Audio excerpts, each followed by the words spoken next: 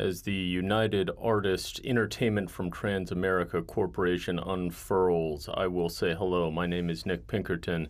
I'm a film critic and writer by trade, and I'm here to watch Michael Cimino's Thunderbolt and Lightfoot with you, talk through the thing, and hopefully along the way convey a few insights into the circumstances of its production and how what wound up on screen got there. This is the first feature for Cimino, who by the end of the 1970s would have a massive critical and popular success with The Deer Hunter, and who by the beginning of the 1980s would be persona non grata in Hollywood due to the massive losses incurred by his 1980 film Heaven's Gate, whose failure would essentially sink United Artists, the studio that underwrote Thunderbolt and Lightfoot, though it was made, in fact, under the auspices of Clint Eastwood's Malposo Company.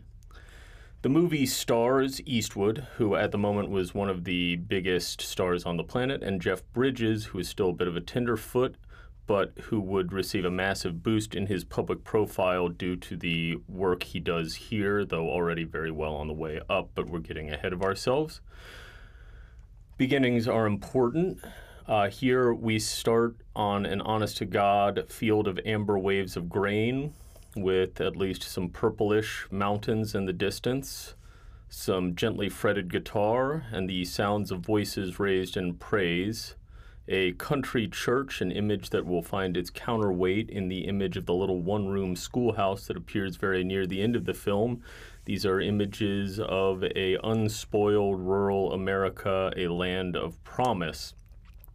Off-screen somewhere, a horse whinnies, and this is then contrasted with the sound of a car with a bad muffler, a 1959 Cadillac Series 62, interrupting the piece.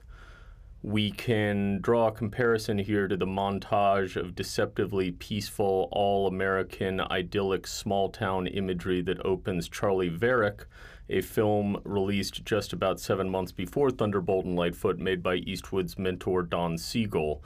We could even ask if Eastwood or Cimino had a peek at the rushes before they got started.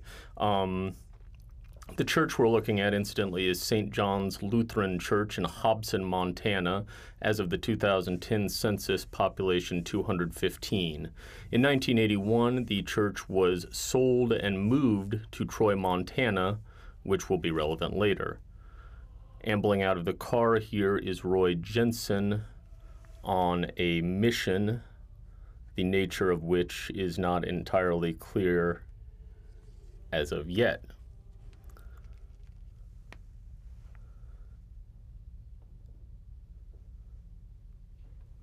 Now there, standing in front of the altar, is none other than Clintus Eastwood, the man with no name, who in his screen appearances to date has not exactly been playing characters synonymous with Christian virtue.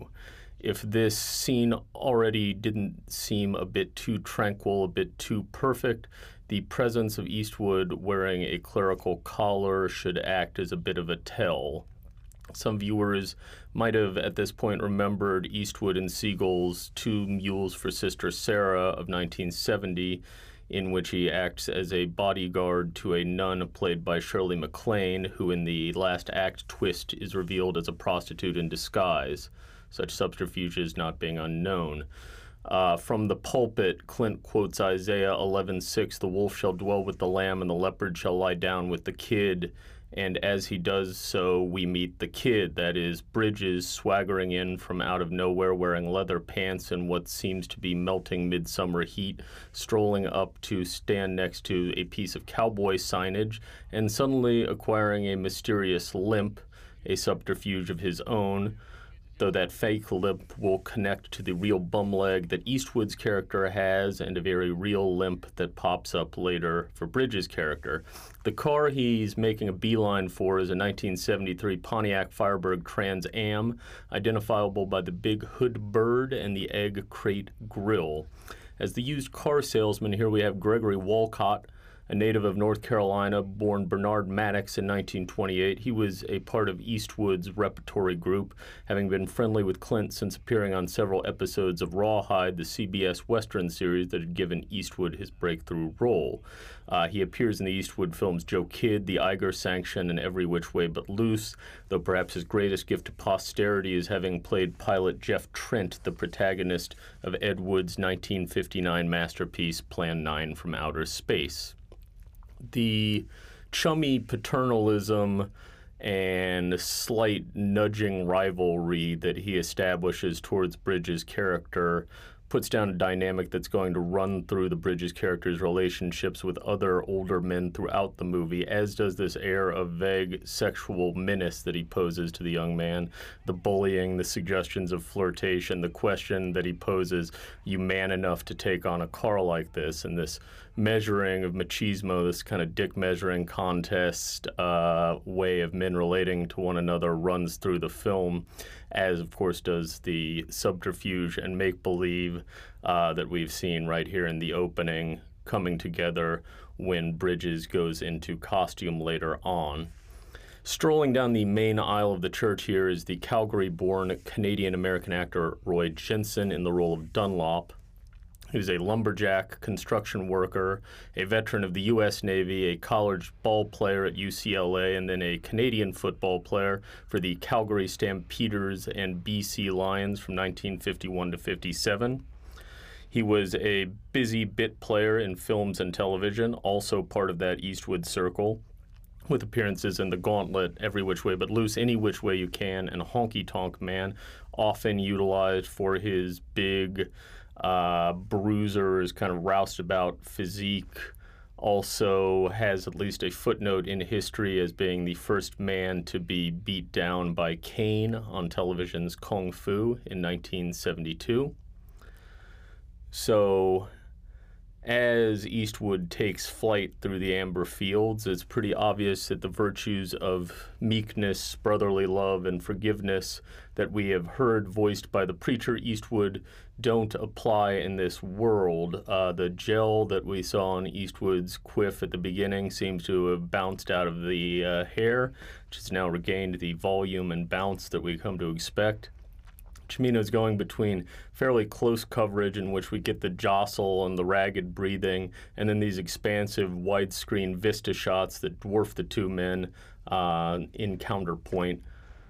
And now, very briefly, we will have the meet cute as fake preacher Eastwood waves down fake cripple Bridges, and Bridges spins into the amber waves of grain and runs over Roy Jensen. The stunt coordinator on the film is Buddy Van Horn, a name that will be familiar to Eastwoodites. Van Horn was Eastwood's longtime stunt double, and the men had one of those semi-symbiotic relationships that sometimes occur between leading men and their doubles, the sort of thing that's very much at the center of Quentin Tarantino's Once Upon a Time in Hollywood. Van Horn was the stunt coordinator on all of Eastwood's films from 1972 to 2011, has a not insignificant on-screen part in Eastwood's 1973 High Plains Drifter, was second unit director on 1973's Dirty Harry sequel Magnum Force, a movie significant to the story of Thunderbolt and Lightfoot, and Eastwood's 1990 The Rookie, and also directed three Eastwood vehicles, 1980's Any Which Way You Can, 1988's The Deadpool, and 1989's Pink Cadillac. Like as not, that was Buddy clinging to the Trans Am in the long shots.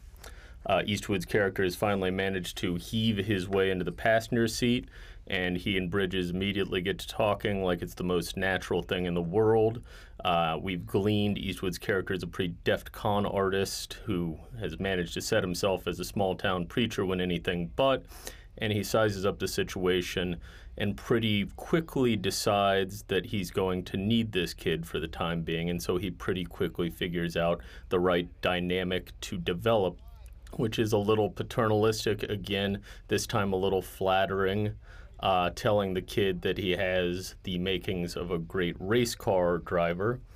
Calls himself Lightfoot. We are in a movie that takes place in a world of invented identities and subterfuges where people make it up as they go along, and so nicknames are very vital. We are, after all, in the land of self-invention, America. Eastwood's character asks Bridges, "You Indian," on hearing the name Lightfoot. Bridges responds, "Nope, just American."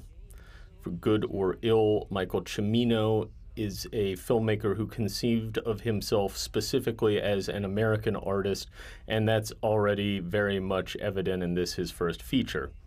The song we're hearing is by Paul Williams, titled "Where Do I Go From Here?", written expressly for the film. It begins, "If I knew the way, I'd go back home, but the countryside has changed so much I'd surely end up lost," which expresses something key to the movie and to the movie's relationship to the countryside and to the country itself, a sense that even as the familiar American iconography, like the little humble country church, remains, that iconography is imperceptibly but permanently changed. Williams, of course, is the author or co-author of a number of songs, including The Carpenters' Rainy Days and Mondays, and We've Only Just Begun, Three Dog Nights, Just an Old-Fashioned Love Song, and The Rainbow Connection, as well as playing the villain Swan in Brian De Palma's 1974 Phantom of the Paradise. We have arrived now on the shores of Diversion Lake, Montana.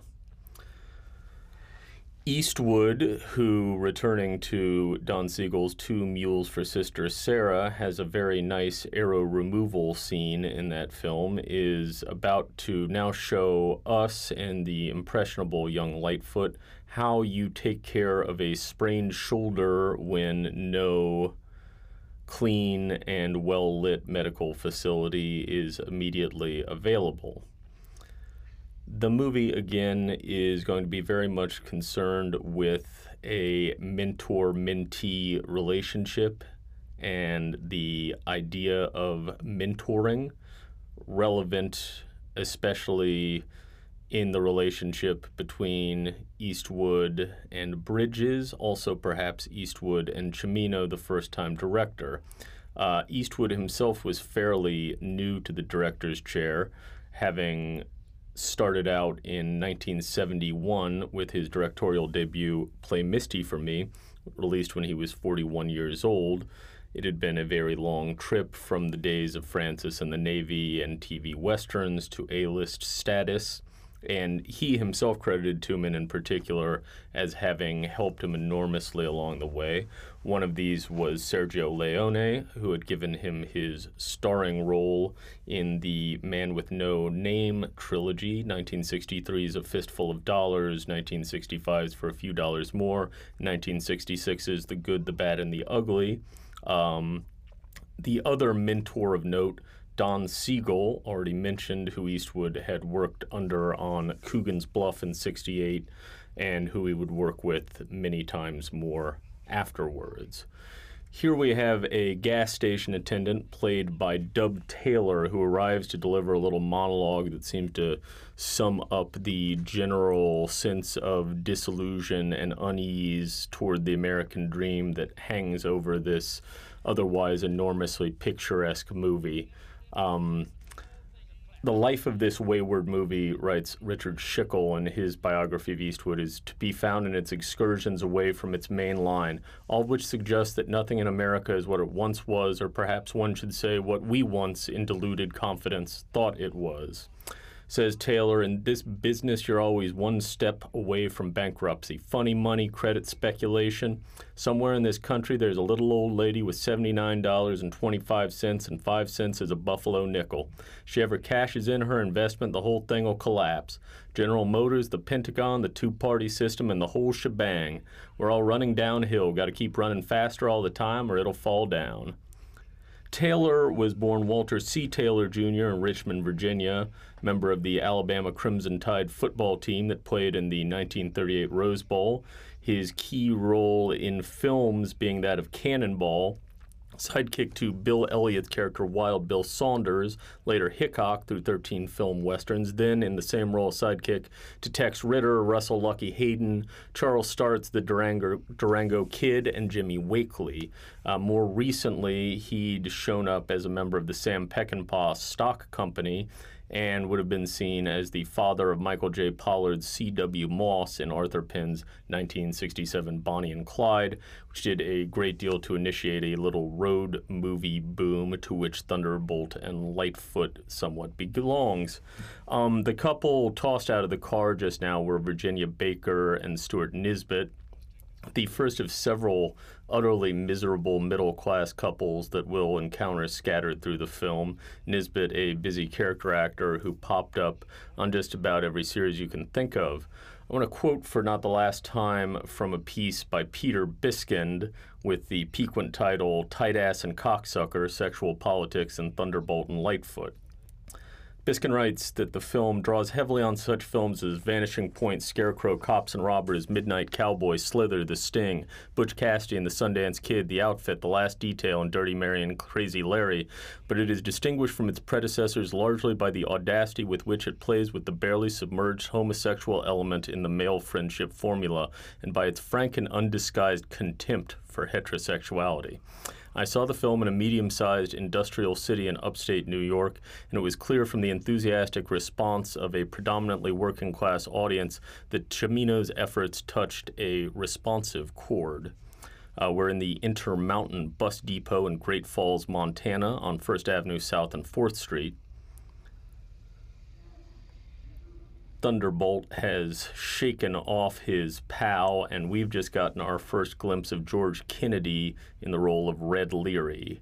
To quote Killdozer's immortal classic Man vs. Nature, no less a man than George Kennedy, who was at this point enjoying the peak of his celebrity in middle age, having pulled down an Academy Award for work in 1967's Cool Hand Luke, and starred in the box office phenomenon of 1970, Airport. Born 1925, Kennedy had put in 16 years in the U.S. Army, which he joined just in time for World War II, then came relatively late to a film career, popping up first in small parts in the early 1960s, including a bit in the David Miller-directed Western Lonely Are the Brave in 1962. He's in Robert Aldrich's The Flight of the Phoenix, Otto Preminger's In Harm's Way, and Henry Hathaway's The Sons of Katie Elder, all in 1965, then has his breakthrough years, which include appearances in Aldrich's The Dirty Dozen and Richard Fleischer's The Boston Strangler, as well as a role in the Eastwood-directed The Iger Sanction in 75, fresh off this film. Those of my generation will know him almost certainly as Police Captain Ed Hocken in the Naked Gun films, doing a fantastic triple act with Leslie Nielsen and O.J. Simpson. The name of the character, Red Leary, consistent with Kennedy's Irish ancestry, also puts across something essentially seedy about the character. You can read that Leary as Leery, for example. It is a dirty old man name, and it is one that the Kennedy character lives up to or down to. Here, another little line of bullshit, another subterfuge, this one a pickup scam. The victim, willing to go along with it, as it turns out, is one Melody, played by Catherine Bach, a graduate of Stevens High School in Rapid City, South Dakota, who is almost certainly best known for her recurring part on The Dukes of Hazzard, 1979 to 85 on CBS, as Daisy Duke, fetching cousin of Bo, Luke, Coy, and Vance. From 2012 to 2018, those so inclined could catch her in the recurring role of Anita Lawson on the CBS daytime soap The Young and the Restless. Here she is quite early on in the career. That's not a dumb name. Hey, maybe we have the same father. Ostensibly the object of desire, though we get a pretty pin-up shot of Eastwood immediately thereafter. Here she's brought a girlfriend along, Gloria, played by June Fairchild, born June Edna Wilson. Graduate of Redondo Beach's Aviation High School, came to showbiz by way of a role as one of the Gazzari dancers on Hollywood A Go-Go, shot at Gazzari's restaurant. Involved romantically with Danny Hutton of Three Dog Night. There's the Paul Williams connection, appears in Bob Raffleson's The Monkees film Head in '68, the Jack Nicholson-directed Drive, He Said in 71, and in Cheech and Chong's Up in Smoke in 78, her final film role as an addict who snorts Ajax. In point of fact, did have some quite heavy drug issues and appeared in the news in 2001 when a Los Angeles Times reporter discovered her hawking newspapers outside the Los Angeles courthouse, living on Skid Row and trying to scrape together enough money for a place to flop. She got it together, but died in 2015. And if that isn't bleak enough, let's go right into this sex scene. As mentioned, there have been more than a few reads on the movie that we're watching that have focused on its, shall we say, sexual politics. In particular, one from Cimino's most eloquent defender consistently, the English film critic Robin Wood. I'd like to quote again here from the aforementioned Biskin piece. Biskin, later the author of the trashy tome of New Hollywood lore, Easy Riders and Raging Bulls. This piece, published in 1974 in Close Up magazine, this is Biskin on the scene we're watching or just watched. Of the love-making, Thunderbolt is reluctant and uncomfortable, but allows himself to be seduced.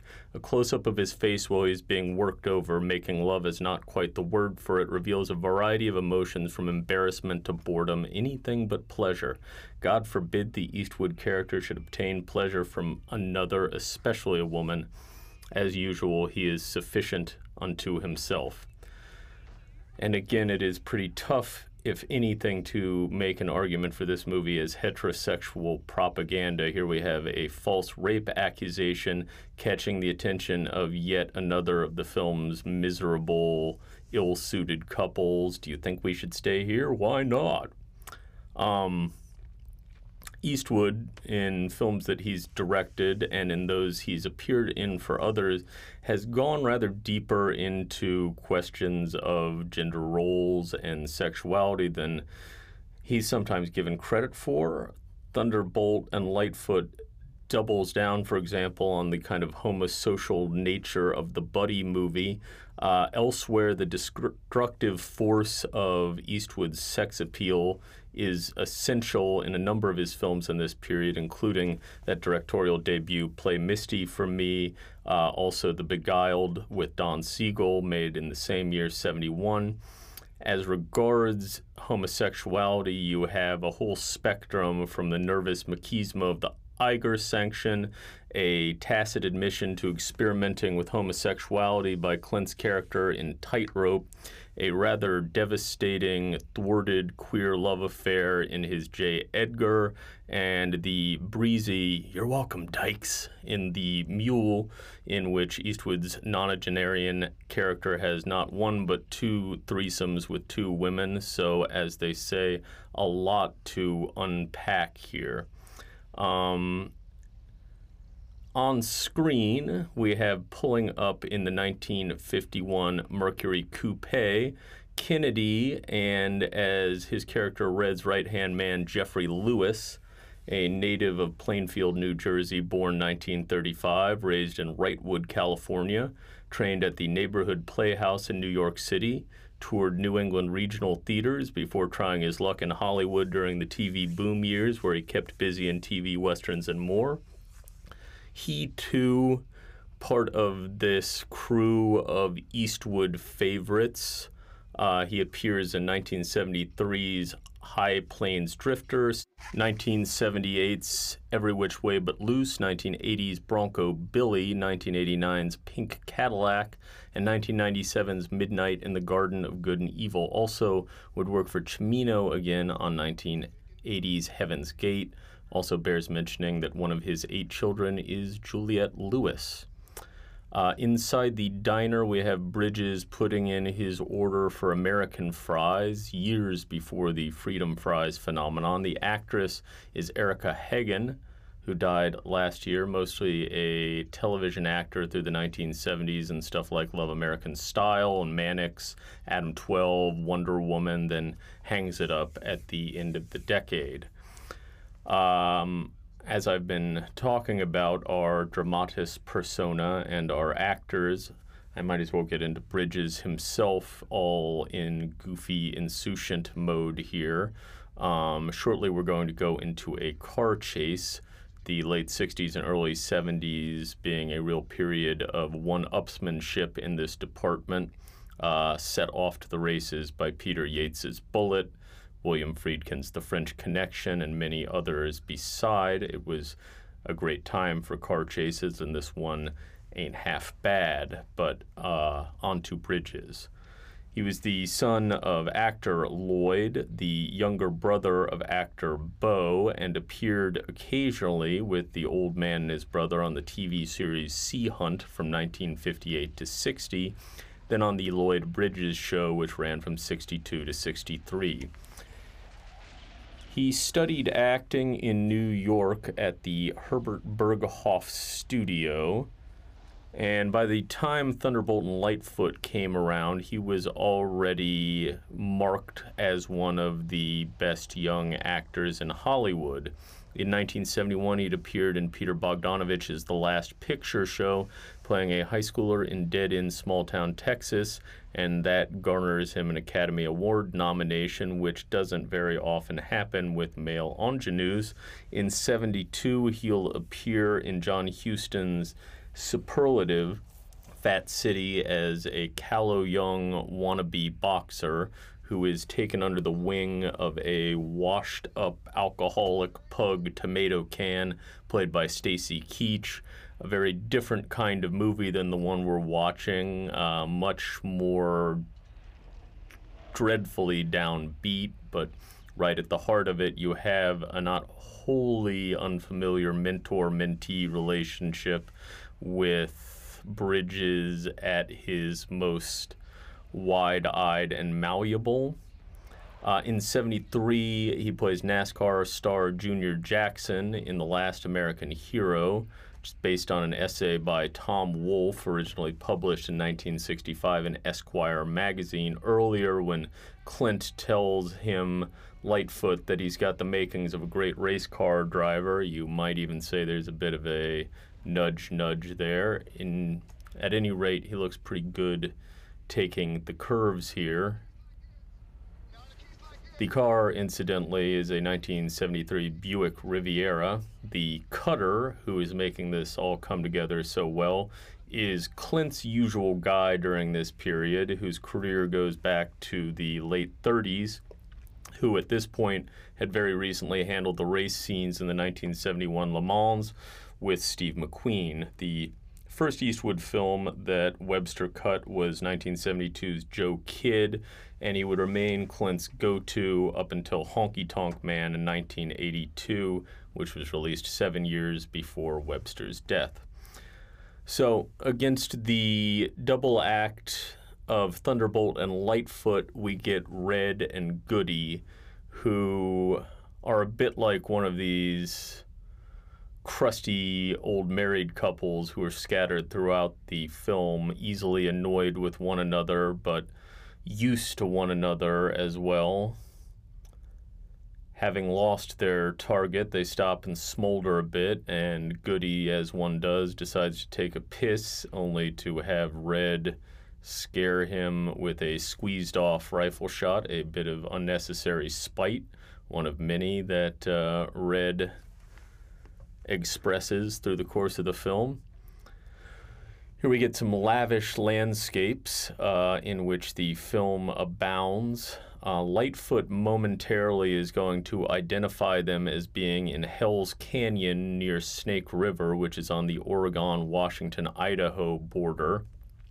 They're going to catch the Idaho Dream mailboat to head downriver, though in point of fact we are not in Idaho. These scenes were shot at the Gates of the Mountain Marina in Helena, Montana, and the role of the Idaho Dream is played by the Sacagawea 2. Now, having been caught up with Bridges' career to date, we can get to Mr. Eastwood. Where is he in 1974? At the time of the film's release in May of that year, he is on the doorstep of his 44th birthday.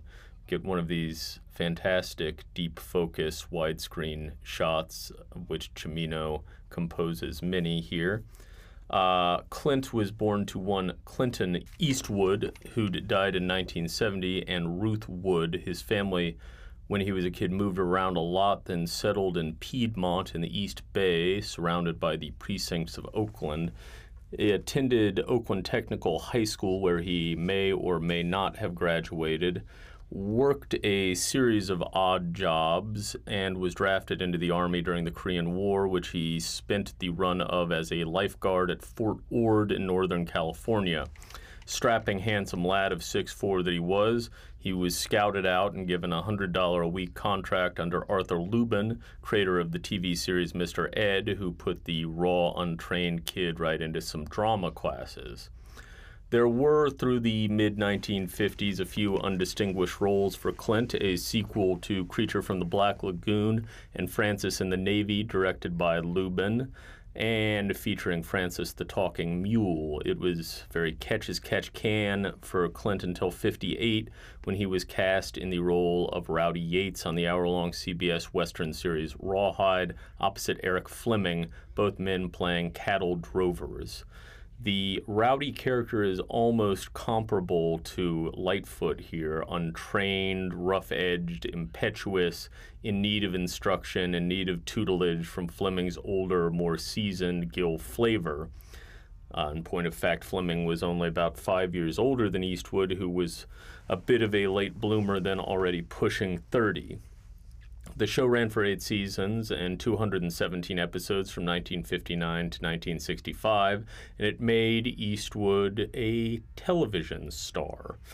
The next step, however, would come in 1963 when Fleming turned down an offer to go to Italy and shoot a Western with the director called Sergio Leone, leading to Eastwood getting the job instead, playing the taciturn, cigarillo-chomping, serape-clad, sharpshooting man with no name, an anonymous mercenary drifter in 3 films for Leone. It was enough to make him a star in Italy, and when the entire trilogy came out in 1967 in the United States, it was enough to get him noticed and to launch Eastwood as a leading man proper, starring in the Ted Post-directed 1968 Western Hang 'em High, which did a brisk business, enough to set Eastwood up for himself, which he did starting his own production company, Malpaso, named after a creek that runs through his property in Monterey County, California.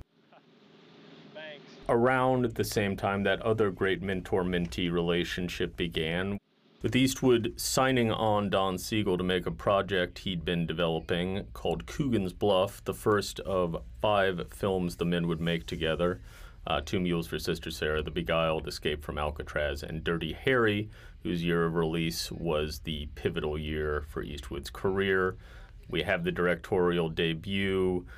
We have also that massive success in the form of Dirty Harry, which made $36 million on a $4 million budget. 2 years later, a sequel in which Eastwood reprised the role of San Francisco cop Harry Callahan, makes even more. And this puts him well on his way to being one of the most bankable actors going. So there we are. Another one of these deep focus short lens shots. Remember that scene by the riverbank with Bridges in the foreground, Clint in the distant background, both perfectly in focus, characters in foreground and background, all sharp and lucid. We're here in Montana in Big Sky country, and Cimino's just going for it, getting that whole overarching bowl of the sky. Also a somewhat suggestive crotch shot if you really want to get into the more suggestive aspects. Bridges' character is of that counterculture generation, hippy-dippy enough to indulge in a bit of meditation, and again, that generational clash is going to be very much in play as the film moves along. The car that's just pulled up with its ass up in the air is a 1973 Plymouth Fury 2. The driver is Bill McKinney. McKinney is, at this point, not very far removed from perhaps his most legendary screen role, that of the mountain man who misuses a certain actor in John Boorman's 1972 Deliverance. He was also a member of that Eastwood stable. He's Captain Terrell in Eastwood's Civil War set The Outlaw Josie Wales of 1976. Appears also in Eastwood vehicles The Gauntlet, Every Which Way But Loose, Bronco Billy, Any Which Way You Can, and Pink Cadillac. Sufficiently grateful for the opportunities to name his son Clinton. Other notable turns in Sam Peckinpah's Junior Bonner, John Huston's The Life and Times of Judge Roy Bean, and Alan J. Pakula's The Parallax View.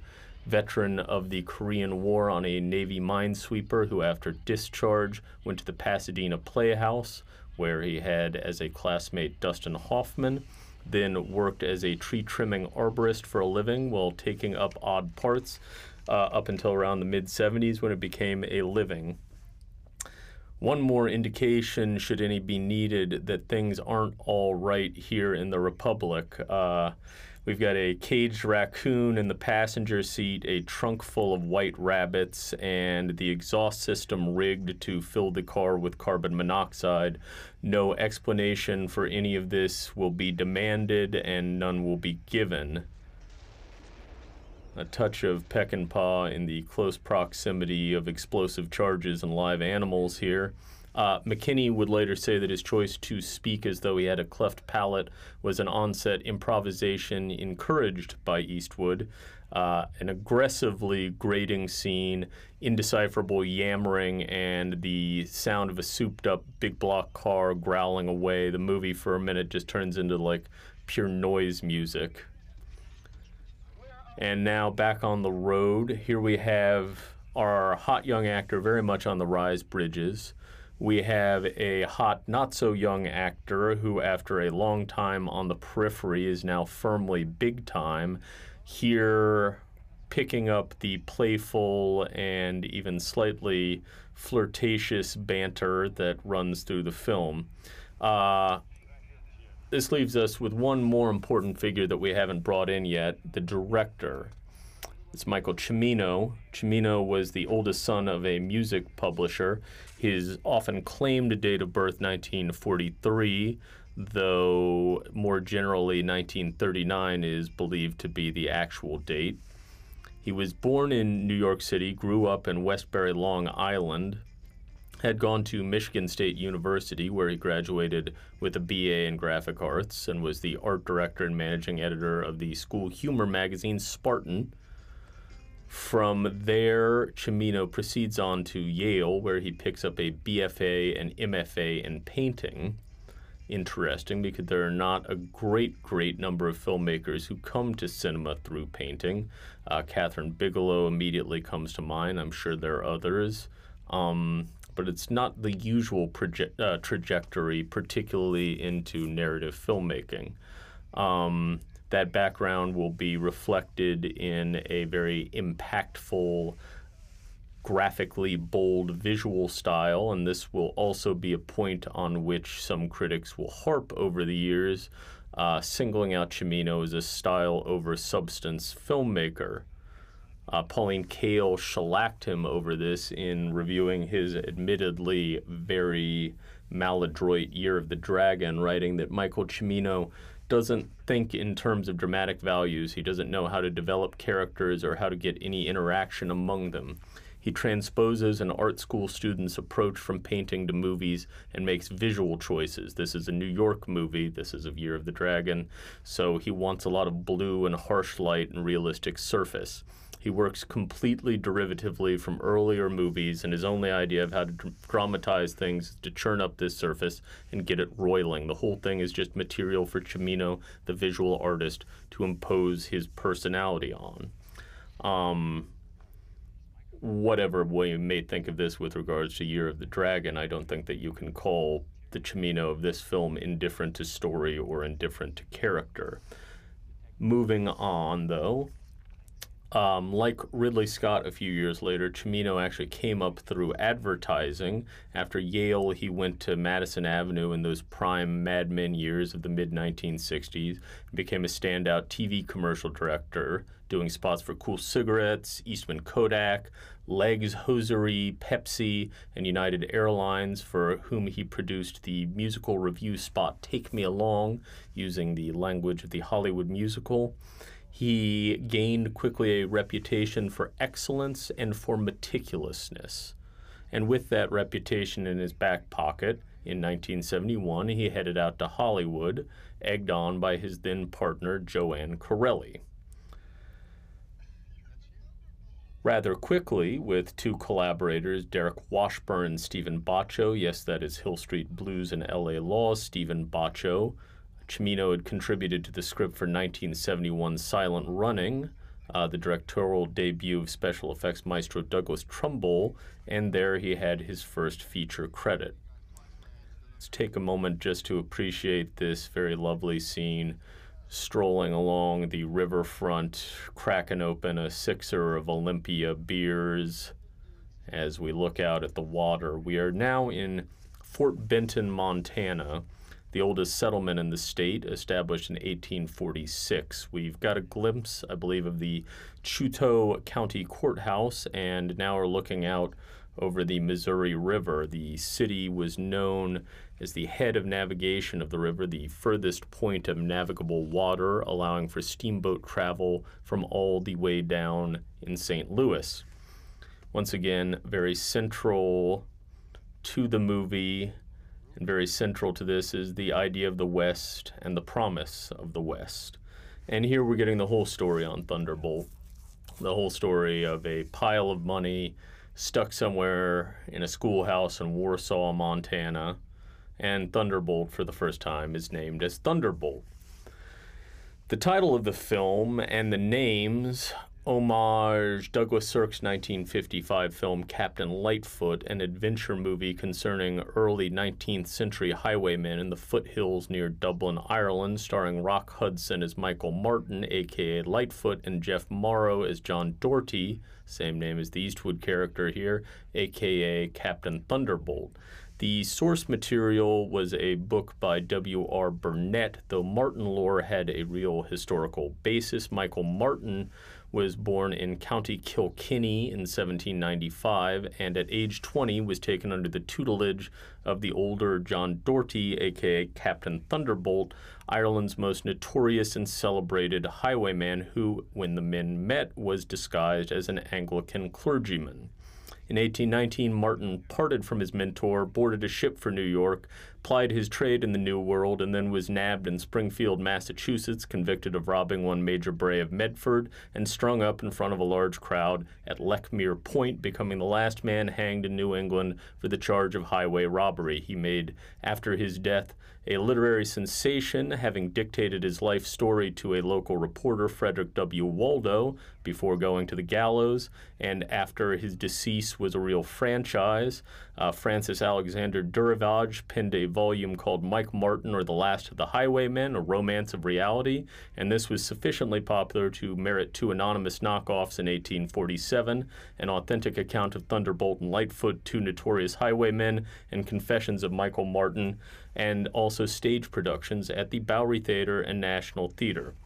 So at the heart of this very 20th century script, a 19th century romanticization of the criminal life, a capital R 19th century romanticism that in Cimino's film is placed against the very quotidian and unromantic backdrop of the contemporary West. We are now at Meadowlark Elementary School, 2204 Fox Farm Road, Great Falls, Montana. What the hell happened to it? Lightfoot asks of the one-room schoolhouse with the fortune stashed inside, and Thunderbolt's response, given with a detectable sneer, is progress. The 1970s were the great time for the bummer movie, the pop movie that still had the freedom to express a not entirely positivistic view of where the country was and where we were going, something that is variously attributed to Watergate, Vietnam, stagflation, you name it. This is the time of Peck and Paw's Pat Garrett and Billy the Kid with screenwriter Rudy Wurlitzer's immortal line, "Times change, not me." It's a time for being out of step. Barely visible here, being handed an ice cream cone, by the way, is a 5-year-old Kyle Eastwood, later a jazz bassist of note and the co-star with his old man on Honky Tonk Man. Both Clint and Cimino, incidentally, big jazz bows, big jazz enthusiasts, with Clint even working a visit to the Monterey Jazz Festival into Play Misty for Me. Returning, however, to the tale of Thunderbolt and Lightfoot. We know all of our major players now, so let's get to the nitty-gritty. The pre-production belongs very much to a period in the mid-1970s, a period in which the major studios were less and less decisive in originating projects, meaning that very often now the work was being done by talent agents and agencies who would put together package deals involving clients. This particular package began with Stan Kamen at William Morris Agency, head of the motion picture department, whose client, Cimino, had written a script with Eastwood in mind, written it in 6 weeks to be polished over the next couple of months. Eastwood was always the intended Thunderbolt, but the other role, that of Lightfoot, wasn't custom built for anyone. Though it would be perfect for the male ingenue of the moment, and it just so happened that William Morris had Jeff Bridges as a client. Briefly, I'll just mention the irascible Red has put guns to the back of our heroes' heads with the line, "Drop your cocks and reach for your socks," while Lightfoot fellates an ice cream cone. Later, he'll bark at Thunderbolt, "I want your ass, that's what I want, my friend, and you're queer for dumb towns." The subtext, practically text at times here. Cimino, though still very much the rookie, had the stones to insist on directing his own script. Clint came on board on the condition that the film could be done as a Malposo project.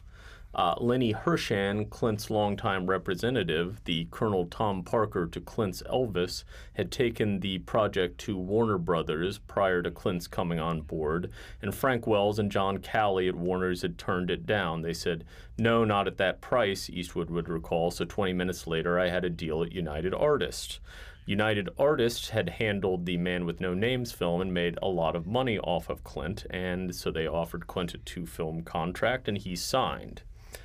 While this deal was coming together, Eastwood had yet another iron in the fire, this being the first of what would be several sequels to Dirty Harry, the movie released on Christmas of 1973 as Magnum Force.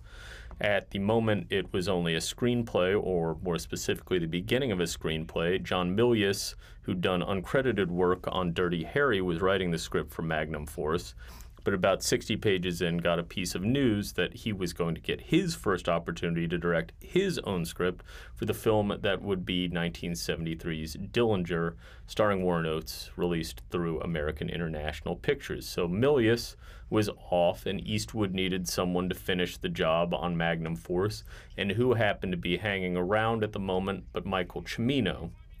And so Cimino brought home the half-completed screenplay for Magnum Force to be eventually directed by Ted Post. We've got Thunderbolt and Red mixing it up on screen with some nice handheld work here. The DP on the film is Frank Stanley, on the third of 4 Eastwood starring films that he'd shoot, the others being 1973's Breezy, the aforementioned Magnum Force, and the Iger Sanction the following year, the shoot of which comes with a story that we'll get to in due time. A few cracks to the head and an asthma attack are enough to put Red on his ass, and also to give us a sure indication that our hard-boiled criminals aren't quite the invincible hard cases that they represent themselves as. Amidst the Donnybrook, we also have some more lovely scenery here. This courtesy a tremendous amount of pre-production work. Prior to the shoot, Cimino and Robert Daly hit the road on a very extensive location scout. Per the production notes, they covered an incredible amount of ground in the so-called Big Sky country of Montana, eventually centering in on an area around Grand Falls, Montana, near the Missouri River Basin in Cascade County, an area that had cost Lewis and Clark 31 days to navigate in the 1805-06 expedition to explore the Louisiana Purchase and Pacific Northwest coast. During the shoot, Eastwood was a regular at the Minneapolis bar in Southside Great Falls, hanging around and shooting pool. Here, Cimino showing that John Ford tutelage, though working in widescreen, which was very much not Ford's preferred format. Cimino would find locations in Hobson, in Ulm, population 738, in Choteau, named for a French fur trapper and explorer located in nearby Teton County, and in Fort Benton, the county seat of Chouteau County. There is, incidentally, a Norwegian television journalist called Klaus Erik Olstad, whose obsession with Thunderbolt and Lightfoot apparently inspired him to 3 times visit Big Sky Country, making what was described in 2017 in an edition of the Great Falls Tribune as a large format 3-volume work comparing images from the film to photographs shot today in the same locations, the entire thing running around 300 pages. So, devoted fans, this film inspires.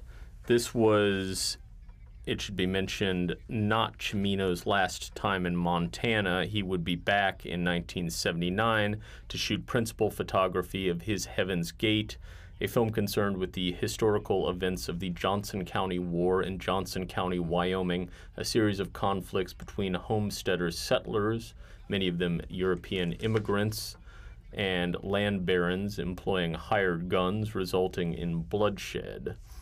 From almost the moment of its release, Heaven's Gate was to be adjudged as something more than a movie. It was, for many, instead, Exhibit A in an indictment of directorial egomania, having run totally amok in a Hollywood that had begun to take too seriously the French mystifications around the auteur theory and the director as lone presiding genius on a film set, without getting into value judgments surrounding the film, which I would call an interesting failure, whereas Thunderbolt and Lightfoot strikes me as a much more interesting success.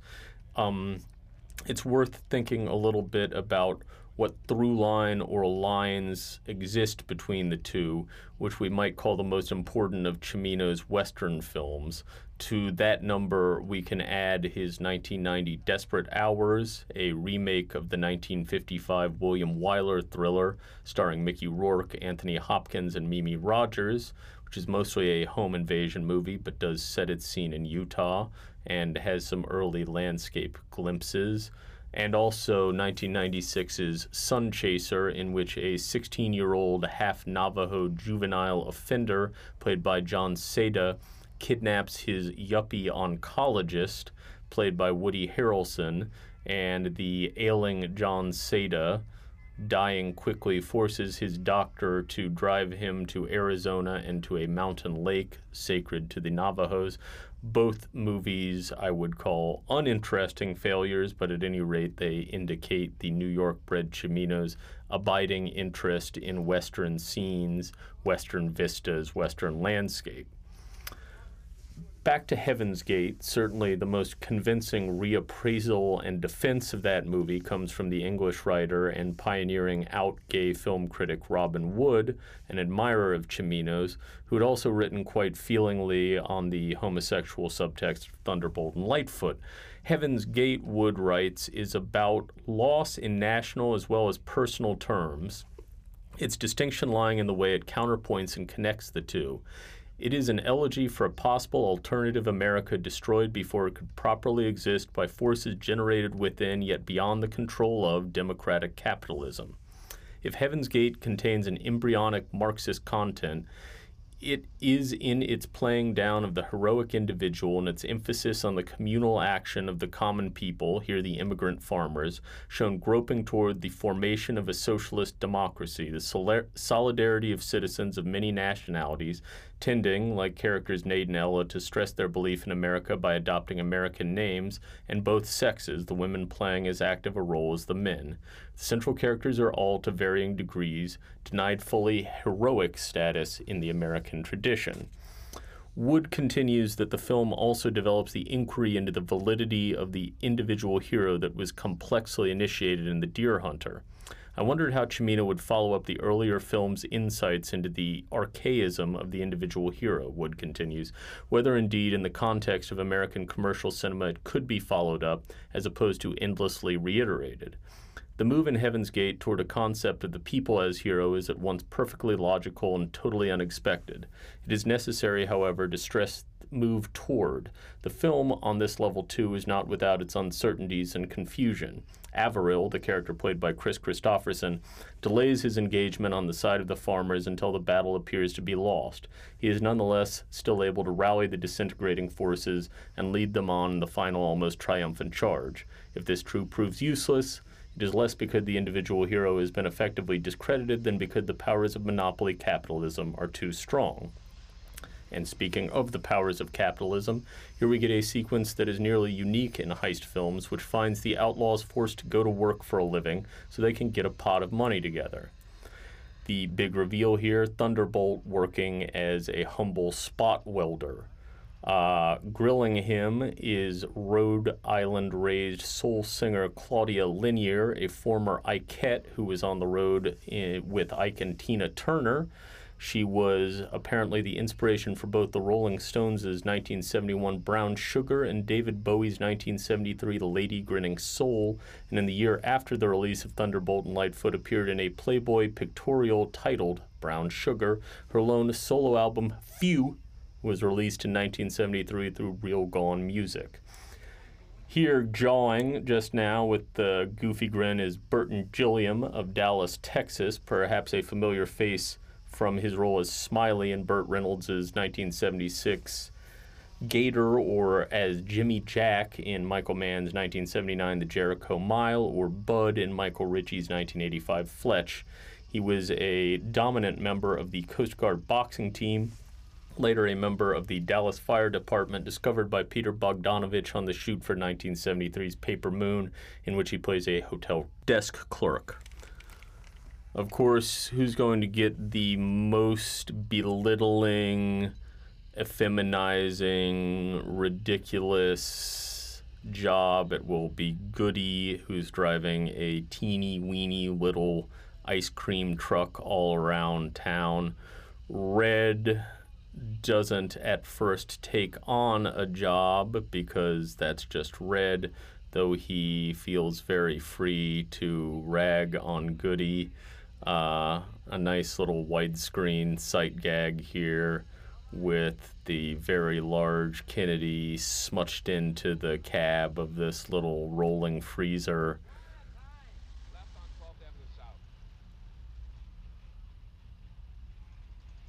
Something for the drive-in crowd to yuck it up at. Lightfoot, for his part's doing a bit of home improvements at this suburban manse, which is on Riverview Drive East, Great Falls, Montana.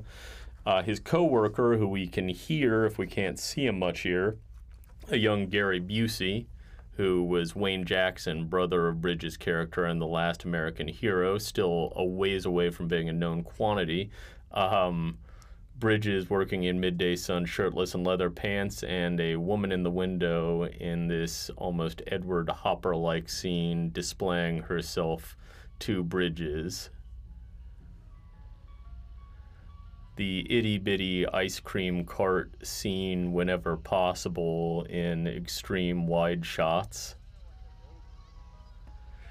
Now we've got this redhead rotter who is a young Ted Fuchs, at this point only seen in television, an Adam 12, an episode of the FBI, 2 Doris Day shows, a night gallery, a Bewitched. He is here at the end of his career. I'm going to take a wild guess and say he always played incredibly annoying children, and that was not a skill set transferable to being an adult actor. Apparently, Kennedy had a lot of difficulty getting through his "go fuck a duck" line reading, breaking up repeatedly. Now Lightfoot gets ready to swagger back into the trailer where he and the boys are playing house, and he's going to tell the tale of the woman in the window.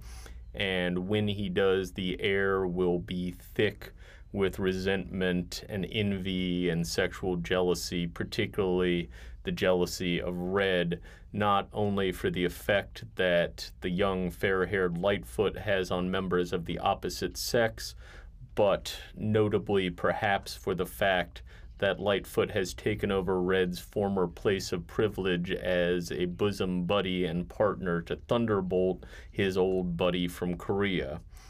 Here is Biskind again.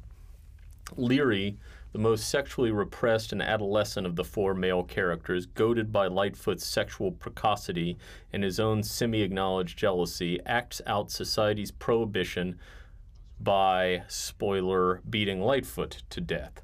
The violence of Leary's own death, torn to pieces by dogs, is an indication of the film's sympathies.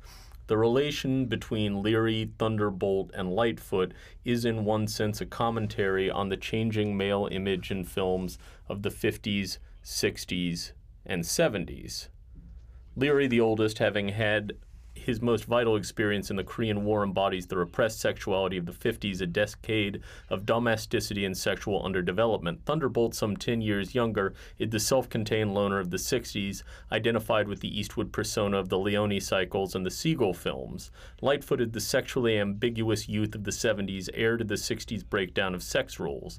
He is as dangerous to the system of sex taboos as he is to the system of law and order. He threatens the 50s male image by mocking its bad faith and tries to seduce the 60s loner into an idyllic male community. This proves to be impossible. Now Red Kennedy has finally gotten a gig, and opposite him here is Alvin Childress, best known for portraying cabbie Amos Jones in the 1950s television program Amos and Andy. After leaving pre-med at Rust College, the Meridian, Mississippi-born Childress relocated to New York City and joined the Harlem-based Lafayette Players, a troupe connected to the Lafayette Theater. He appeared in several all-black, quote-unquote, race films, including 1939's Keep Punching, appeared on stage in both the Federal Theater Project and the American Negro Theater productions, and then in 1951 was hired onto Amos and Andy, forever after typecast as Jones, though CBS forbade him from cashing in on the character in the years after the show went off the air, threatening legal action when he toured with other former Amos and Andy cast members. Now, Thunderbolt is going to very shortly get his first glimpse of Cliff Emick as a character who is identified as the Fat Man. Emick is a native of Cincinnati, Ohio. The year before, he had played the flunky, stooge, driver, peon named Chicago to Rip Torn's honky-tonk Hellraiser Maury Dan in Daryl Dukes' 1972 Payday.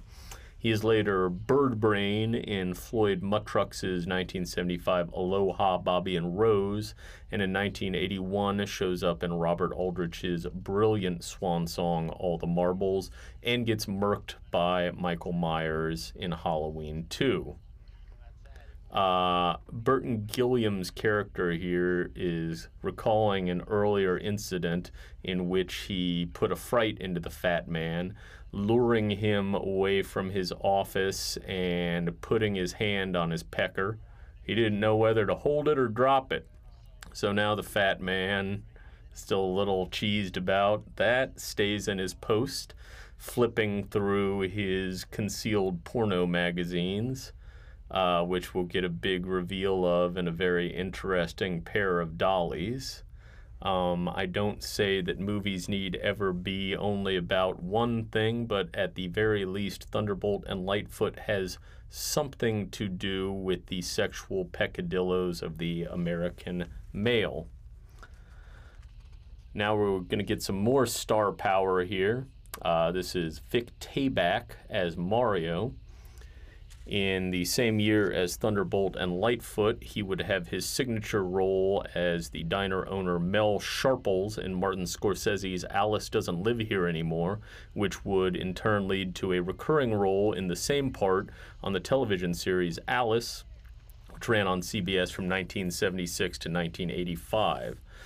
All of this reflective of a period during which American movies and television were actually concerned with the working lives of Americans, and in which people in movies seemed to actually have jobs and go to work, all of which is exemplified here. Tayback is also in 1973's Emperor of the North Pole, 1977's The Choir Boys, both for Robert Aldrich. Did tons of TV aside from Alice, including an episode of Rawhide, a Brooklyn native of Syrian stock who moved to Burbank as a teenager, stayed on in Glendale, and a longtime Actors Studio member. Here we have some badinage between Busey and Bridges, who offers to teach Busey's character to lick his eyebrows so that he can bring the girls running. Everything sex, sex, sex, though remarkably little of it is actually ever had. As mentioned, Busey was still getting his career off the ground here, this movie being a step along the way. In a couple of years, he'd be the road manager to Chris Christopherson's character in the 1976 remake of A Star is Born. A couple years after that, he'd be playing fellow Texas native Buddy Holly in the Buddy Holly story and have a crack at every award you can think of. The girl rolling up on the motorcycle here is Karen Lamb, born in Indianapolis, Indiana in 1952, died in Playa del Rey in 2001. Aside from her work as an actress, she's in Jerry Schatzberg's 1973 Scarecrow and a smattering of TV, Columbo and Starsky and Hutch and Policewoman. She was a close confidant to Beach Boy Dennis Wilson. In fact, was married to him twice, from 1976 to 77, then from 78 to 80. She has a writing credit on the song Baby Blue on the band's 23rd album, L.A., Light Album, and is also a songwriter and contributing vocalist on Wilson's very great album, Pacific Ocean Blue. She has the distinction in this film of being the one woman who gives back as good as she gets in the rowdy boys' world, taking a hammer to Lightfoot's car. The shoot for Thunderbolt and Lightfoot ran from July to September 1973 over the course of 47 days.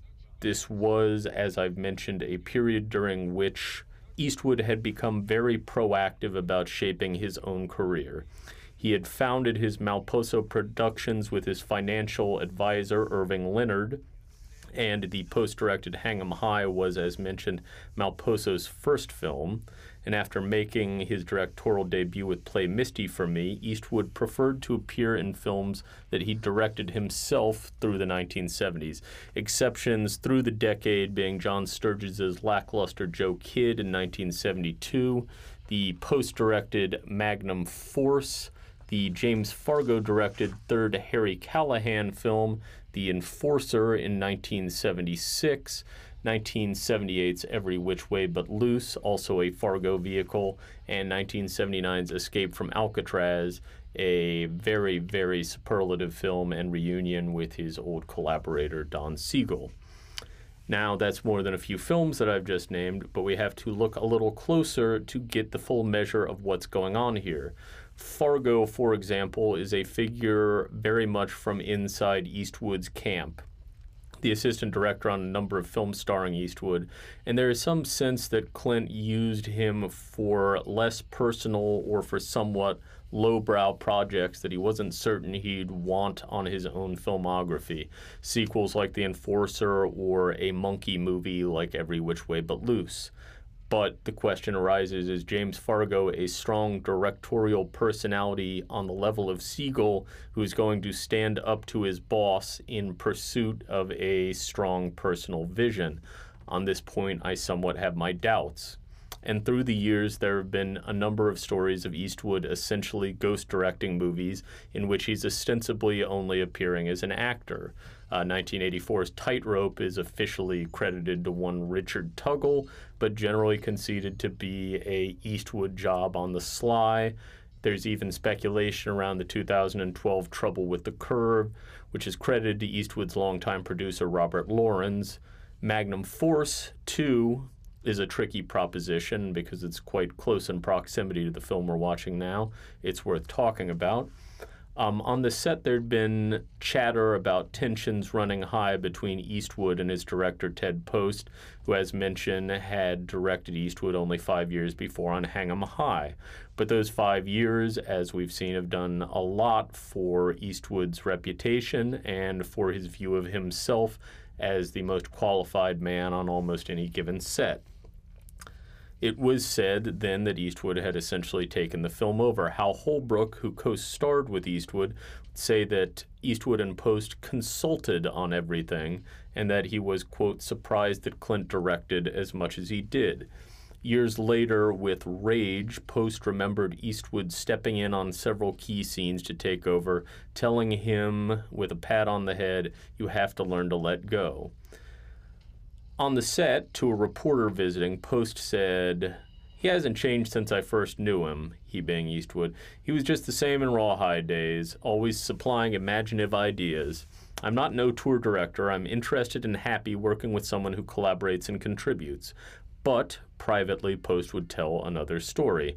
And then later, snake bit by the experience, he would become convinced that Magnum Force had really been a setback in his career because, he said, this kind of phony rumor got around saying, "Oh, Clint directed the whole thing, and that's what hurt my career. I was soaring, ready to bounce into the big time." So, with this in mind, what went on the day-to-day shooting of Thunderbolt and Lightfoot with a first-time director at the helm? Was Cimino able to back down his interloping star in a manner that a more experienced filmmaker like Post was not? By most accounts that we have, and most of these accounts come from Cimino, the answer is a qualified yes. Cimino remembered Clint sort of sidling up to me by the camera and saying, "What do you think about putting the camera here," pointing to some other spot? And I'd say, "Well, that's interesting, but I think it's better the way we have it." And he'd sort of smile, almost as if he's saying, "Just testing."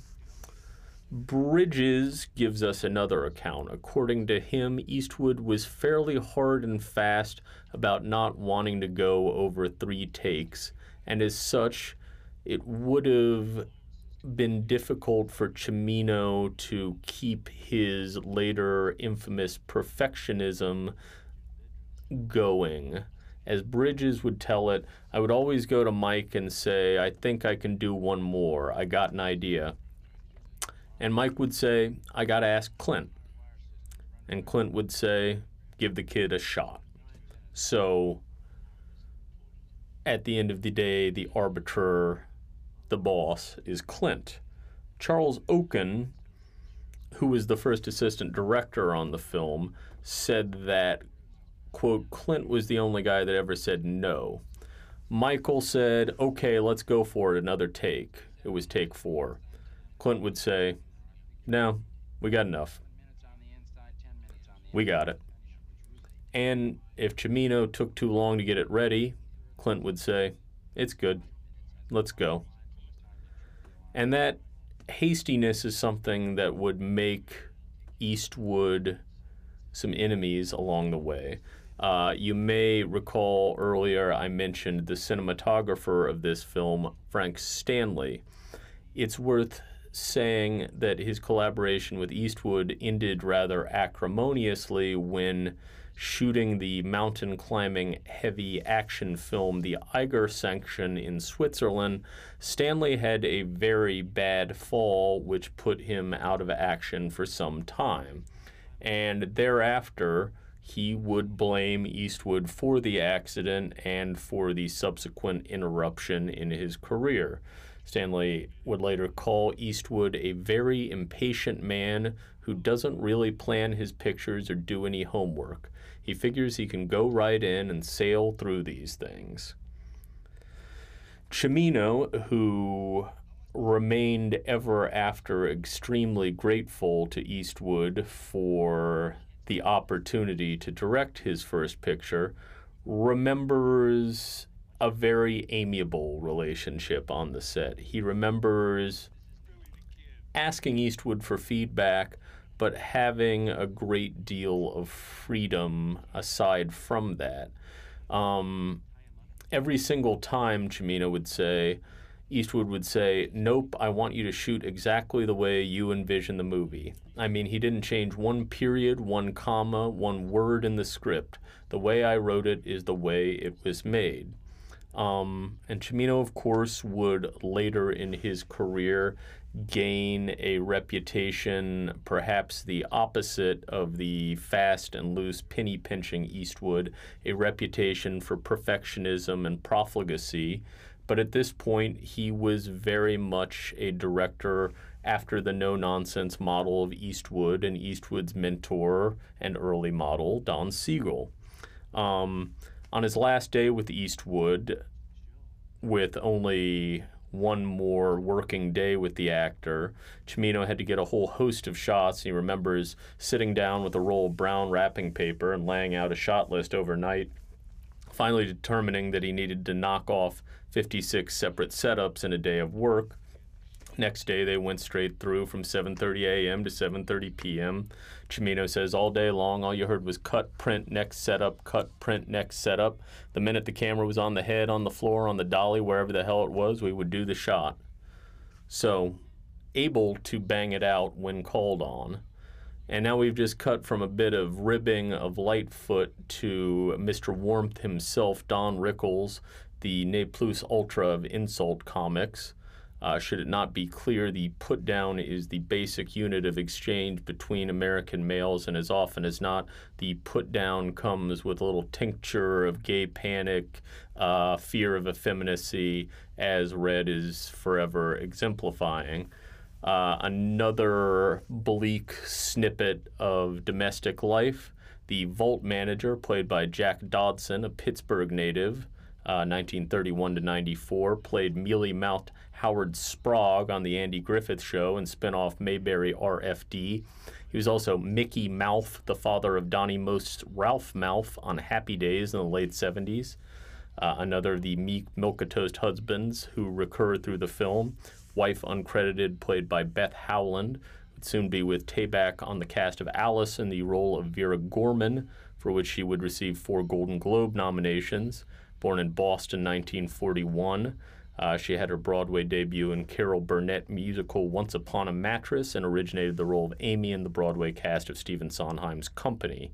And the blighted sexuality continues here with a gross and rubicund Red ogling what exactly isn't clear. It's hard to follow the line of his eyes there. Another consummately unpleasant view into middle American married life.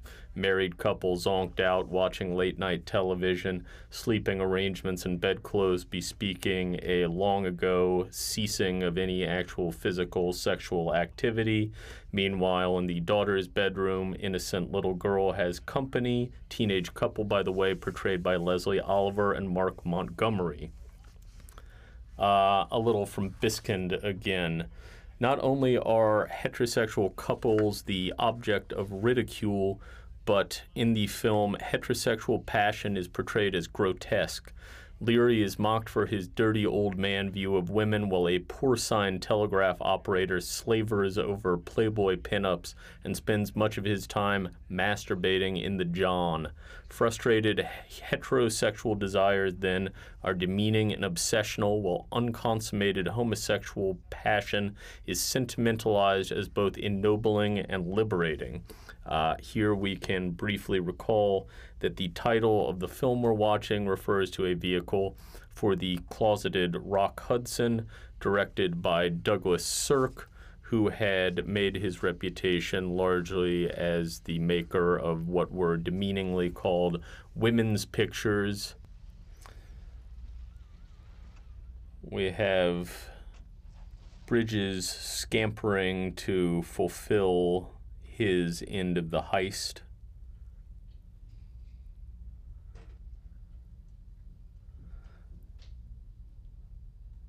As we prepare for what's to come, let's hear again from Biskind. The humiliation of women and heterosexual couples, he writes, is contrasted to the affection and tenderness exchanged by Thunderbolt and Lightfoot, to the male pinup stance the film adopts towards Eastwood, and perhaps not towards Eastwood alone. He is constantly preening himself, Biskin writes, removing his shirt, flexing his muscles, taking off his belt, while the camera prowls around him, looking for the most flattering angle, the most seductive pose. The homosexual fable, as Biskin calls it, becomes more explicit when Lightfoot dresses in drag in order to incapacitate the telegraph operator so that he won't turn in an alarm when the bank is busted. In a bizarre sexual allegory which one hesitates to disturb, Lightfoot zaps the man with a blackjack he pulls out of his underpants, otherwise stuffed with gauze and tape for use in gagging the victim. We get a generous glimpse of Lightfoot's ass under his dress, covered with a body stocking, as he exits through a window. Meanwhile, Thunderbolt and Leary are performing the heist. The two sequences are complementary, and their relationship is underscored by the cross-cutting between them.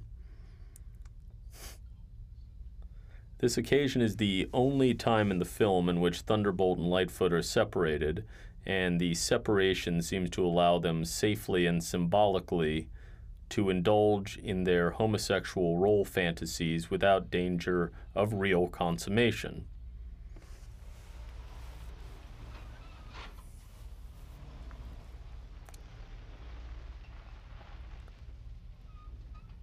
Now, we've heard only whispered references to the previous job, so the specifics of how the piece of work is to be undertaken have remained a mystery to us up to this point.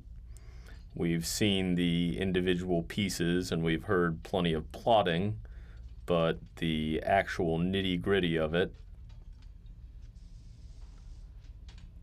unfolds before us. Now, about this great big goddamn cannon, Biskin writes, Lightfoot's feminine attire complements Thunderbolt's phallic cannon. Even the use of stockings underlines the symbolic relationship. Lightfoot wears women's stockings over the lower half of his body. Thunderbolt and Leary wear stockings over their heads.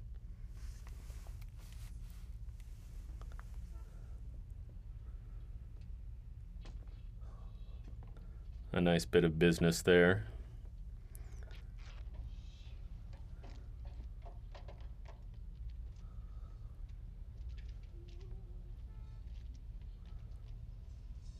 Biskind, as I mentioned, is not the only one who has reached these conclusions about the central role in the film, and particularly how that central role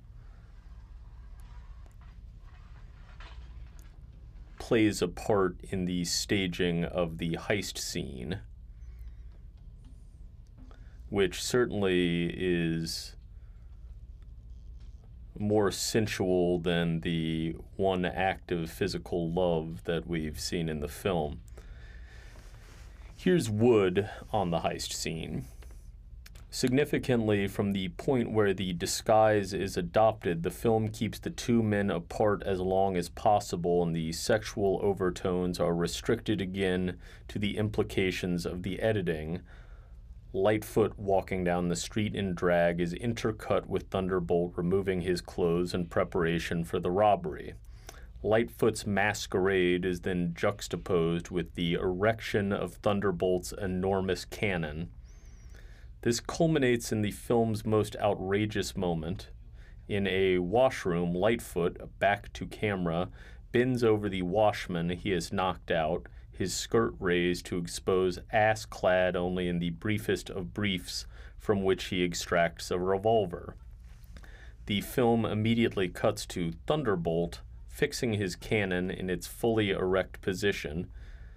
In its recent treatments of male homosexuality, Wood continues, the Hollywood cinema has never dared give us anything comparable to that. Here's more from Richard Schickel's 1996 Clint Eastwood, a biography. For purposes of the robbery, Lightfoot is obliged to don drag in order to distract a guard at the bank, and in the getaway to look like Thunderbolt's date at a drive-in movie. Lightfoot is very much at ease cross-dressed and rather attractive at that. Lightly played, these scenes suggest that here is another line in the traditional American view, the most inviolable of all, that is more easily crossed than most people dream.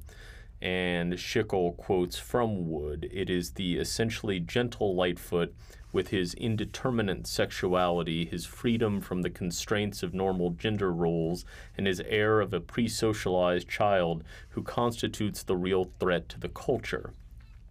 Finally, Biskind again. The lament, he says of the film, for an impossible and fugitive homosexual love is merged with a tearful tribute to lost innocence and youth. The three older men live in the shadow of the past, of meaningful actions, the Korean War, the first Montana armored job, which occurred years ago. Thunderbolt tells Lightfoot he appeared 10 years too late. The second Montana armored robbery is a pale copy of the first one. Two of the original gang members have been killed. So, a abiding air, if nothing else, of there are no new worlds to conquer. You don't need necessarily to agree with Wood and Biskin all the way down the line. Sometimes a cigar, and Lightfoot later is going to whip out a fat stogie at a key moment, is just a cigar. Sometimes an anti-aircraft gun is just an anti-aircraft gun.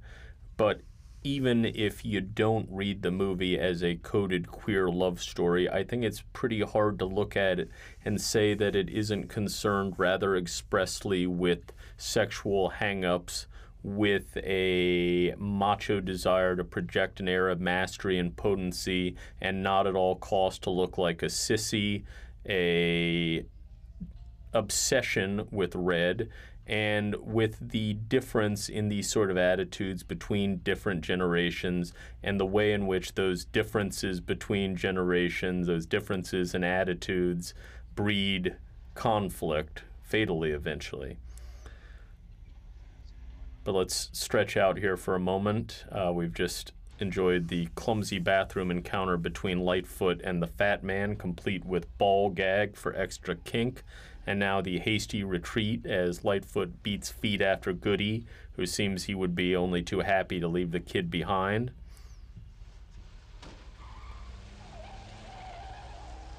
The much discussed cannon here is a Orlikon 20mm with a flexible mount of Swiss design, widely in use during World War II.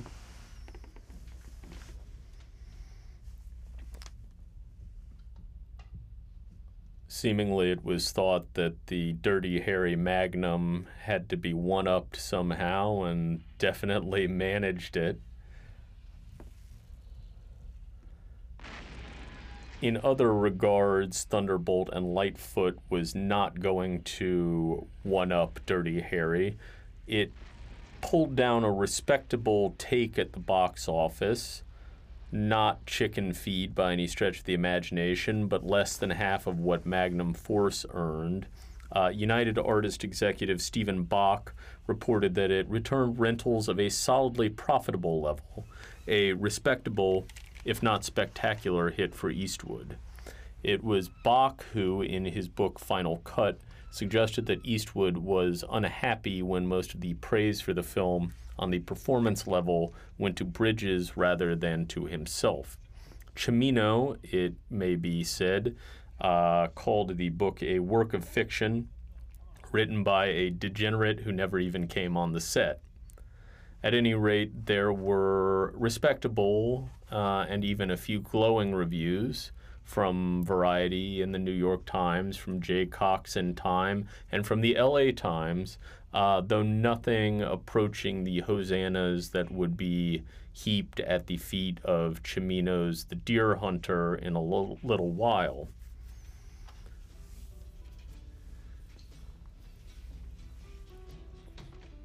There's plenty else to suggest that Eastwood was more than generous towards and happy for his co-star, though it can be confirmed that he was not particularly pleased with United Artists and with their handling of the film, and apparently would vow not to work again with the company, which indeed he didn't. You may recall the two-picture deal. Well, the second picture never got made. Eastwood also never worked again with Cimino, though by all accounts relations between the two men remained perfectly amenable. Cimino, in fact, said that Eastwood offered him a three-picture deal after Thunderbolt and Lightfoot wrapped, but this was not to be.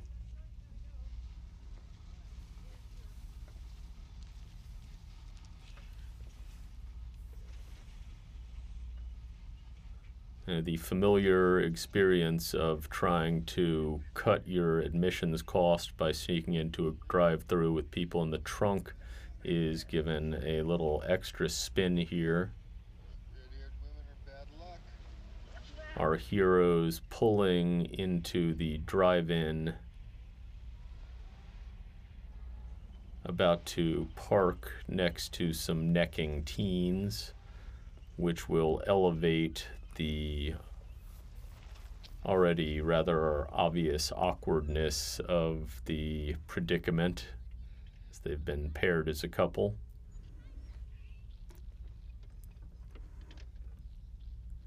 As mentioned, the reviews were more than respectable. One outlier, however, in assessing Thunderbolt and Lightfoot, which has only gained admirers through the years, is Dave Kerr, some years after the fact, in the Chicago Reader.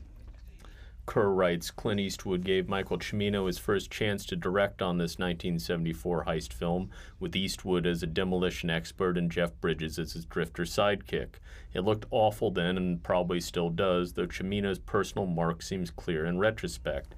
It has the deer hunter's worshipful pupil-mentor relationship with its cryptic gay overtones. Bridges plays one scene in drag, as well as Heaven's Gate's fatal preference for lyrical interlude over plot.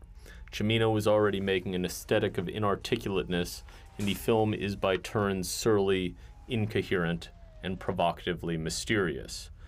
What is interesting here is that Kerr, in addition to being an excellent critic, was also one of the early champions of Eastwood as a director, and that, in fact, Eastwood and Cimino make a very interesting study in comparisons. The no-nonsense, get the shot and get out of there Eastwood, who continues on the cusp of his 90th year to work in Hollywood, and the stylist and perfectionist Cimino, who was already well out of the picture-making game before his death. This is, of course, largely to do with the affair of Heaven's Gate, with its $40 million price tag and its long, lingering shoot. There's an article by Janet Maslin in the New York Times dated January 11th, 1981, in which Eastwood is drawn specifically into discussing the Heaven's Gate debacle and Cimino's perceived inability to rein in the production. Eastwood says of their work together on Thunderbolt, I didn't see it in him at the time, but then he wasn't allowed to do anything excessive because the whole thing was very well organized by the time he came in. I had a big discussion with him before we started.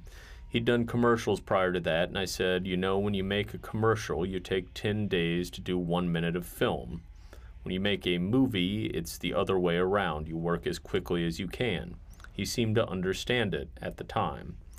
Eastwood continues, to me, if you've got 50 takes to make every shot, you're not directing, you're guessing. I don't blame Mike. He did what he was allowed to do. I suppose if they'd said make it for $80 million, he'd have done it for 80 instead of 40. What I wonder is what would have happened in a case like that in the old days. What would Jack L. Warner or Harry Cohn have done? They would have been down there when the guy was $100,000 over budget saying, "Take a hike, kid." When I read that they wanted to go back and re-edit Heaven's Gate with the same care it took to make the movie, I thought that is exactly what they don't need. What they need to do is go in and be brutal with themselves. You can't love every shot, or if you love it, you'd better love it for a few seconds and then get off it. Eastwood goes on, "It's hard to convince people of that, especially new directors. When I first started out, I always felt torn about pulling shots out of a movie because I knew how difficult it had been to get them. There I was in the Eiger sanction, hanging 4,000 feet off a cliff. That kind of thing is hard to part with. But the audience doesn't care about that. Once you've given them a taste of something, they want to move on."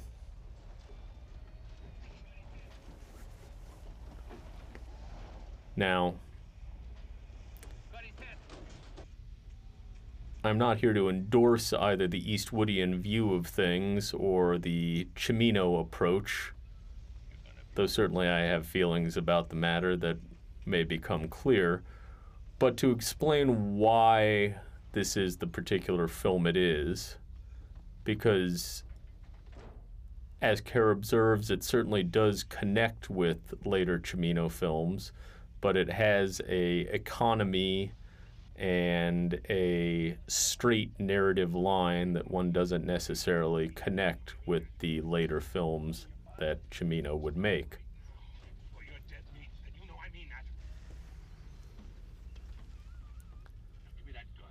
None of which is to speculate that Eastwood was actually the brains behind the operation, only to say that perhaps some tempering influence was brought to bear. But movies are strange things, dependent on the curious alchemy of the personnel who happen to be on hand. Not much chemistry here, things taking a very bad turn for our heroes. Red is cold-cocked Thunderbolt and is now giving Lightfoot that long-threatened beating, which if you were to watch sans context would look mighty like a hate crime.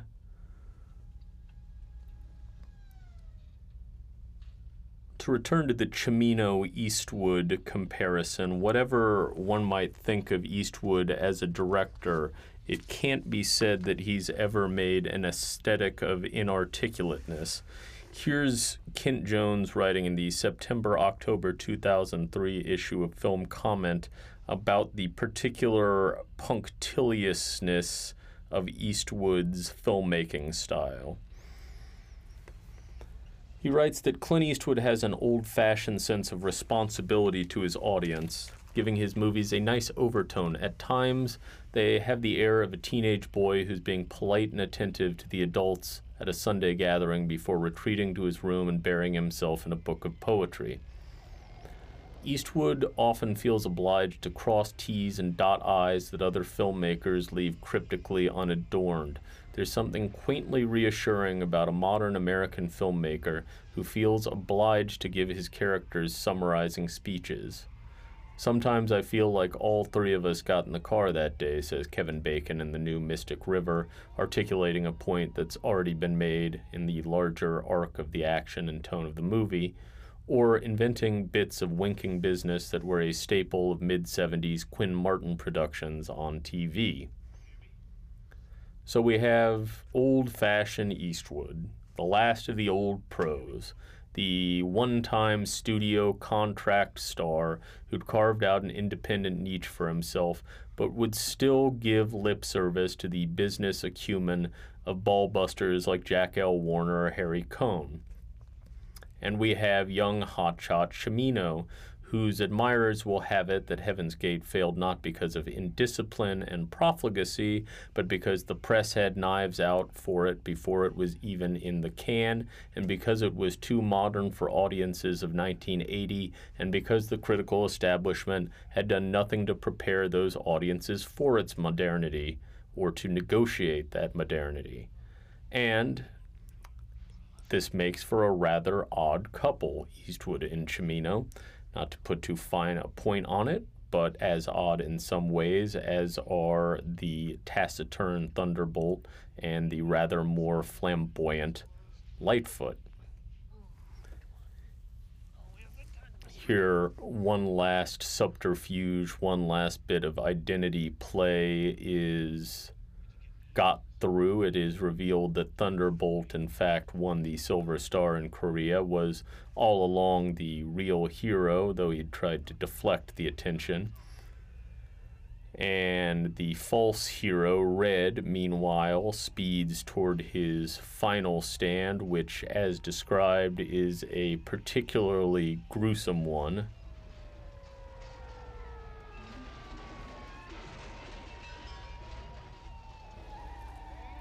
Asked in 2000 for a quote on Cimino in a Vanity Fair profile, Eastwood was more measured than he had been almost 20 years earlier about the lesson of Heaven's Gate. George Lucas made Howard the Duck and the guy who made Waterworld. Those films didn't destroy them, Eastwood said. Critics were set up to hate Heaven's Gate. The picture didn't work with the public. If it had, it would have been the same as Titanic. Titanic worked, so all is forgiven. It's rather funny that Eastwood is sufficiently disdainful of Kevin Costner to refer to him as the guy who made Waterworld. Here is Red about to get much the same treatment from the department store dogs as Cimino received from the American critical establishment. Eastwood continues in the same piece, saying certain things may have been his fault,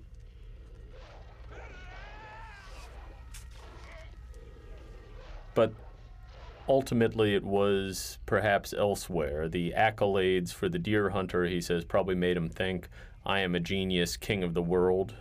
Titanic seems to be fresh in Clint's mind. But if you say you're king of the world, people will root for you to fall. Always said that if you're prepared to accept reviews calling you brilliant, you'd better be prepared to accept reviews saying you're a bum. The guy calling you a bum may be wrong, but the guy calling you brilliant may be wrong too.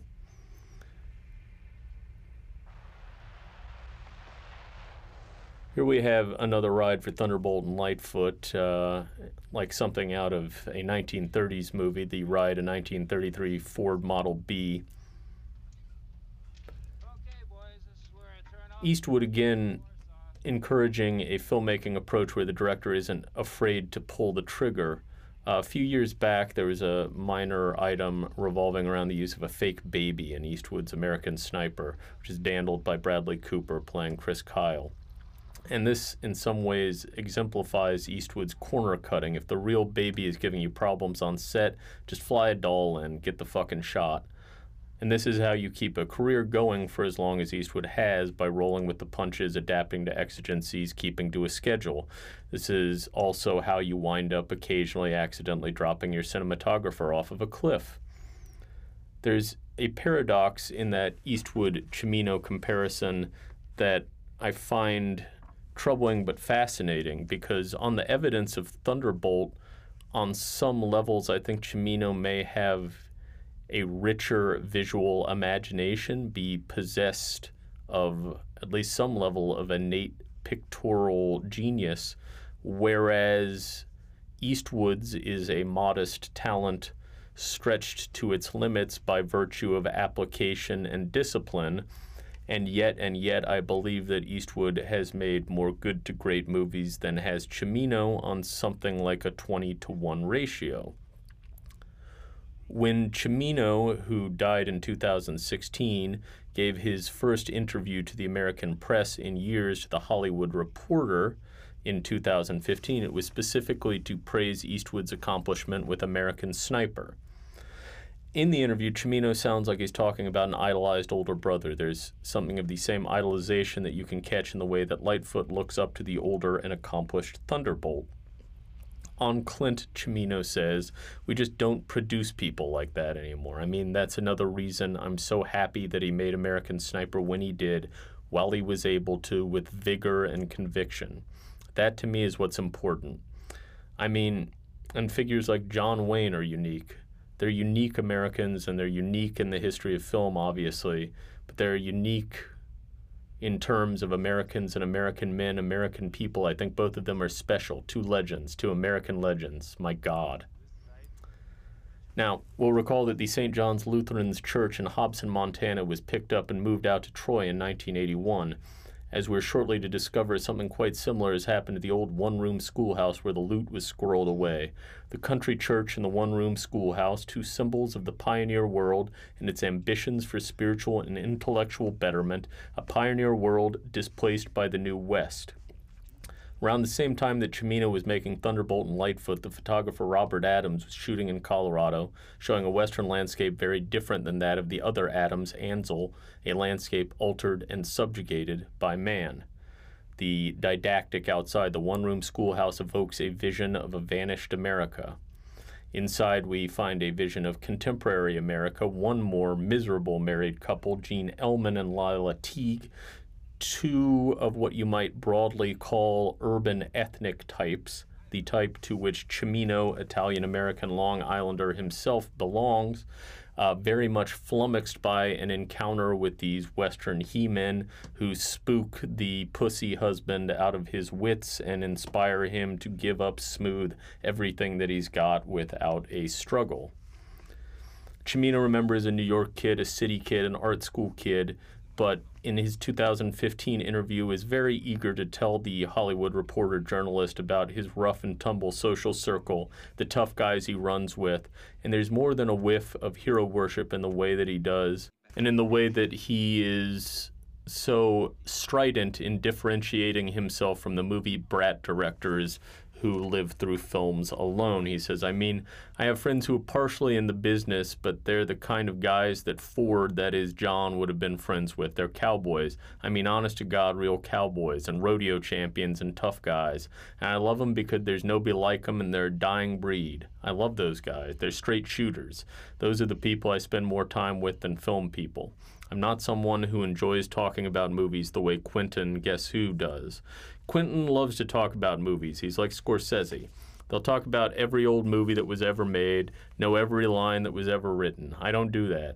I can't retain lines of dialogue from movies made in the 20s or 30s or 40s. I prefer people to talk about horses and rodeo bull riding, steer roping, where you can get a good pair of leather gloves made, work gloves, where you can get a good saddle made. There is just maybe a little over-defensiveness here, and Cimino is definitely set on edge later when the issue is raised of rumors about his undergoing male-to-female transition surgery, which he vehemently denies. Issue is made of this in the aforementioned Vanity Fair profile from 2000. The writer saying, even in Los Angeles, where nip and tuck surgery is a given, Cimino's appearance has given rise to gossip. Over the past half-decade, word is channeled through agents' offices and industry hangouts that the macho director who sets his films in tough-talking steel mills, sun-split deserts, and torture-happy jungles is a pre-op transsexual readying himself for his final cut. The same piece mentions Cimino's foray into literary fiction, a novel called Big Jane. Later in life, he would write novels to be translated into French and then published. Distrusting and disliking English language cultural journalists, he preferred at this point to expose himself only to the more sympathetic French. The writer notes that Cimino has a side project that he hopes will kick in if Big Jane is a success here, a women's blue jean line also called Big Jane. I've been doing casual surveys, he says. I think they should go lower in the front and then higher in the back. A female friend, he says, gives him her blue jeans when she's done with them because the girls' ones fit better. The new ones are cut more for a guy's figure. None of which makes the cross-dressing subplot in Thunderbolt a confession or turns the film into a film a clef, but to quote Thunderbolt, it do present mind-boggling possibilities. If nothing else, again, this movie has issues to do with sexual fluidity and gender fluidity very much on its mind. In an interview from the late 70s done on the set of The Deer Hunter, Cimino notes the autobiographical aspects of the film that he's working on, saying, "When I was growing up, I had a number of very close friends who were Russian Jews. I was influenced a great deal by them. Certain things stayed with me. For instance, I was best man at one of their weddings, a Russian Orthodox wedding." There is a wedding very similar to that one in the film. The interviewer, Mark Patrick Carducci, then asks, "Is this the first opportunity you've had to draw upon your own life as source material?" Cimino responds, "No, I would say that Thunderbolt and Lightfoot is similar to The Deer Hunter in that respect. The things that interest me are present to a degree in both films. Thunderbolt, however, masquerades more easily as a less personal work. Do with it what you will, and without dwelling too much on any of it, let's at least say that this same ruefulness about the disappearance of a certain kind of machismo as found in the figure of Eastwood here, or in Cimino's lauded cowboy pals, or in the Eastern European steel-town tough guys in The Deer Hunter, it's all over Cimino's filmography, and it's all over particularly Thunderbolt and Lightfoot. And as we've seen, Cimino, born a New Yorker, was deeply dedicated to an idea of the West, dressed the part of a cowpoke, kept a 300-acre ranch in Montana, was enormously sentimentally attached to this part of the country. So what does Thunderbolt and Lightfoot have to tell us about this part of the country, about the West? Janet McCracken, in a paper called The Non-Western of the New West, 1973-75, places Thunderbolt and Lightfoot alongside three roughly contemporary films, Electra Glide and Blue, Charlie Varick, and Rancho Deluxe, and gives an interesting read. She writes, "The Wild West in Thunderbolt and Lightfoot is depicted as frenzied, humiliating, and ominously frightening. A scene in which Doherty and Lightfoot hitch a ride in a souped-up Plymouth Fury may demonstrate this best. Lightfoot opens the passenger side door to get in and notices that the passenger seat is occupied by a caged raccoon. The driver, Bill McKinney, tells Lightfoot to never mind the raccoon, just get in the back in a hurry. Once Doherty and Lightfoot are settled in the back seat, he races off in various directions, on and off the road. He yells a lot in a celebratory fashion, mostly incoherent. Soon Doherty and Lightfoot begin coughing, realizing that he has turned the exhaust inside the car. Eventually the driver runs the car off the road into a gully, turning it over 360 degrees. No sooner has the car landed back on its wheels than the driver gets out of the car with the shotgun in hand, walks to the back of the car, and opens the trunk, revealing dozens, maybe hundreds of white rabbits there. Shooing them out of the trunk with the butt of his gun, he starts shooting at them. When Doherty and Lightfoot finally make their way out of the car and Doherty knocks out the driver, they release the rabbits, and Lightfoot in the passenger seat sets his hand down in raccoon shit. How should we understand this very disturbing scene? It adds nothing to the plot or to Doherty's or Lightfoot's character. It seems to be in the film solely to represent the new West in which our protagonists find themselves, the one that has changed so completely that Doherty is lost in it, according to the song. This West has no community, just a lone gunman and a couple of hitchhikers. The countryside is unpoliced but not really wild, and there are no ideals, no nations, and no settlements struggling for the space to live a meaningful life. In fact, the Wild West in Thunderbolt and Lightfoot is merely feral. It's a tame domestic animal, like this driver and his trunk full of rabbits, gone out of its mind. At any rate, in the New West, as in the Old, it's the pioneers who take the risks. And so Lightfoot, who poses a challenge to traditional machismo, the machismo that Cimino both worships and looks askance at, takes an ultimately fatal beating for doing so, giving out the ghost in the white Cadillac sedan DeVille, the last car the duo goes through, the car that Lightfoot dreamed of. The feigned wooden leg of the opening scam has become a real limp. The body has dropped off, some manner of internal bleeding. There's much speculation spiriting Lightfoot on to the next horizon. Eastwood, in the film as life, goes on to see what's over the next mountain as his young companion doesn't make it around the bend. And folks, I think that's my cue to mosey off. It's been a pleasure.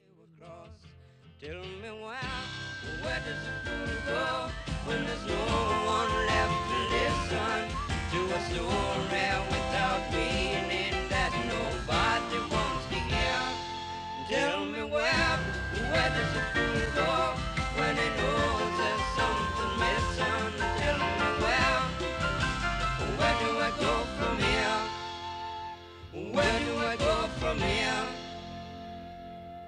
get back home, where my childhood dreams and wishes still outnumber my regrets.